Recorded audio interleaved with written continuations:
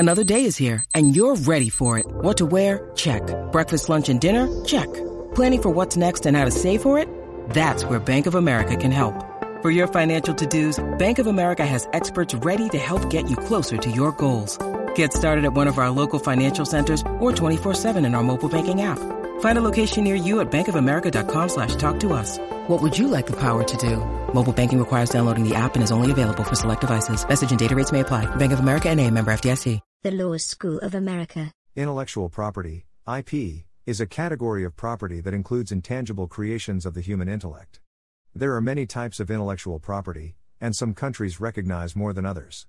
The best-known types are copyrights, patents, trademarks, and trade secrets. The modern concept of intellectual property developed in England in the 17th and 18th centuries. The term intellectual property began to be used in the 19th century, though it was not until the late 20th century that intellectual property became commonplace in the majority of the world's legal systems. The main purpose of intellectual property law is to encourage the creation of a wide variety of intellectual goods.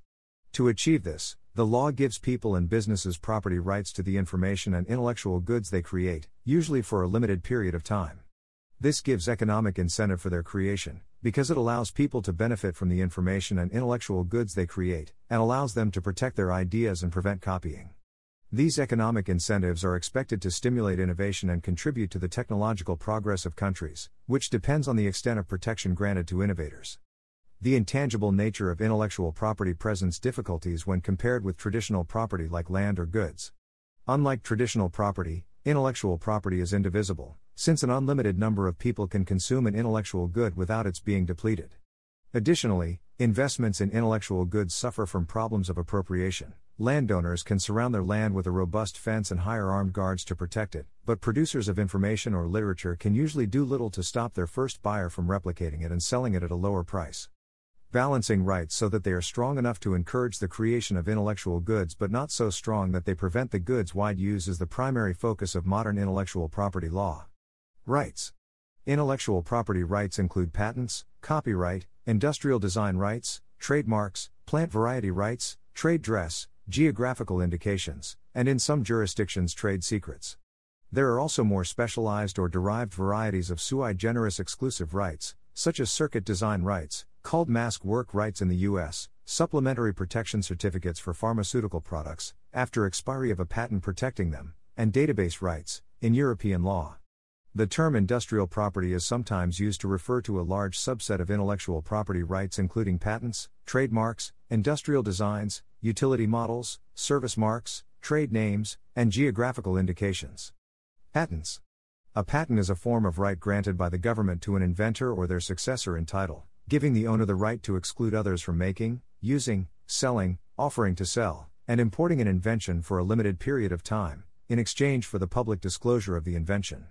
An invention is a solution to a specific technological problem, which may be a product or a process and generally has to fulfill three main requirements. It has to be new, not obvious, and there needs to be an industrial applicability. To enrich the body of knowledge and stimulate innovation, it is an obligation for patent owners to disclose valuable information about their inventions to the public. Copyright. A copyright gives the creator of an original work exclusive rights to it, usually for a limited time. Copyright may apply to a wide range of creative, intellectual, or artistic forms, or works. Copyright does not cover ideas and information themselves, only the form or manner in which they are expressed. Industrial design rights. An industrial design right, sometimes called design right or design patent, protects the visual design of objects that are not purely utilitarian. An industrial design consists of the creation of a shape, configuration or composition of pattern or color, or combination of pattern and color in three-dimensional form containing aesthetic value. An industrial design can be a two- or three-dimensional pattern used to produce a product, industrial commodity or handicraft. Generally speaking, it is what makes a product look appealing, and as such, it increases the commercial value of goods. Plant varieties. Plant breeders' rights or plant variety rights are the rights to commercially use a new variety of a plant. The variety must amongst others be novel and distinct, and for registration the evaluation of propagating material of the variety is considered. Trademarks. A trademark is a recognizable sign, design or expression which distinguishes products or services of a particular trader from similar products or services of other traders. Trade dress. Trade dress is a legal term of art that generally refers to characteristics of the visual and aesthetic appearance of a product or its packaging, or even the design of a building, that signify the source of the product to consumers. Trade secrets. A trade secret is a formula, practice, process, design, instrument, pattern, or compilation of information which is not generally known or reasonably ascertainable, by which a business can obtain an economic advantage over competitors and customers. There is no formal government protection granted. Each business must take measures to guard its own trade secrets. For example, formula of its soft drinks is a trade secret for Coca-Cola. Motivation and justification. The main purpose of intellectual property law is to encourage the creation of a wide variety of intellectual goods for consumers. To achieve this, the law gives people and businesses property rights to the information and intellectual goods they create, usually for a limited period of time. Because they can then profit from them, this gives economic incentive for their creation. The intangible nature of intellectual property presents difficulties when compared with traditional property like land or goods. Unlike traditional property, intellectual property is indivisible. An unlimited number of people can consume an intellectual good without it being depleted. Additionally, investments in intellectual goods suffer from problems of appropriation. While a landowner can surround their land with a robust fence and hire armed guards to protect it, a producer of information or an intellectual good can usually do very little to stop their first buyer from replicating it and selling it at a lower price. Balancing rights so that they are strong enough to encourage the creation of information and intellectual goods but not so strong that they prevent their wide use is the primary focus of modern intellectual property law. By exchanging limited exclusive rights for disclosure of inventions and creative works, society and the patentee or copyright owner mutually benefit, and an incentive is created for inventors and authors to create and disclose their work. Some commentators have noted that the objective of intellectual property legislators and those who support its implementation appears to be absolute protection. If some intellectual property is desirable because it encourages innovation, they reason, more is better. The thinking is that creators will not have sufficient incentive to invent unless they are legally entitled to capture the full social value of their inventions. This absolute protection or full value view treats intellectual property as another type of real property, typically adopting its law and rhetoric. Other recent developments in intellectual property law, such as the America Invents Act, stress international harmonization. Recently there has also been much debate over the desirability of using intellectual property rights to protect cultural heritage, including intangible ones, as well as over risks of commodification derived from this possibility. The issue still remains open in legal scholarship. Financial incentive. These exclusive rights allow owners of intellectual property to benefit from the property they have created, providing a financial incentive for the creation of an investment in intellectual property, and, in case of patents, pay associated research and development costs. In the United States Article I Section 8 Clause 8 of the Constitution, commonly called the Patent and Copyright Clause, reads, "The Congress shall have power to promote the progress of science and useful arts, by securing for limited times to authors and inventors the exclusive right to their respective writings and discoveries." Some commentators, such as David Levine and Michel Boldrin, dispute this justification. In 2013, the United States Patent and Trademark Office approximated that the worth of intellectual property to the U.S. economy is more than $5 trillion and creates employment for an estimated 18 million American people. The value of intellectual property is considered similarly high in other developed nations, such as those in the European Union. In the UK, IP has become a recognized asset class for use in pension-led funding and other types of business finance. However, in 2013, the UK Intellectual Property Office stated, "There are millions of intangible business assets whose value is either not being leveraged at all, or only being leveraged inadvertently." Economic growth. The WIPO Treaty and several related international agreements underline that the protection of intellectual property rights is essential to maintaining economic growth. The WIPO Intellectual Property Handbook gives two reasons for intellectual property laws. One is to give statutory expression to the moral and economic rights of creators in their creations and the rights of the public in access to those creations. The second is to promote, as a deliberate act of government policy, creativity and the dissemination and application of its results, and to encourage fair trading which would contribute to economic and social development. The Anti-Counterfeiting Trade Agreement, ACTA, states that effective enforcement of intellectual property rights is critical to sustaining economic growth across all industries and globally. Economists estimate that 2/3 of the value of large businesses in the United States can be traced to intangible assets. IP-intensive industries are estimated to generate 72% more value added, price minus material cost, per employee than non-IP-intensive industries. A joint research project of the WIPO and the United Nations University measuring the impact of IP systems on 6 Asian countries found a positive correlation between the strengthening of the IP system and subsequent economic growth. Morality. According to Article 27 of the Universal Declaration of Human Rights, everyone has the right to the protection of the moral and material interests resulting from any scientific, literary or artistic production of which he is the author.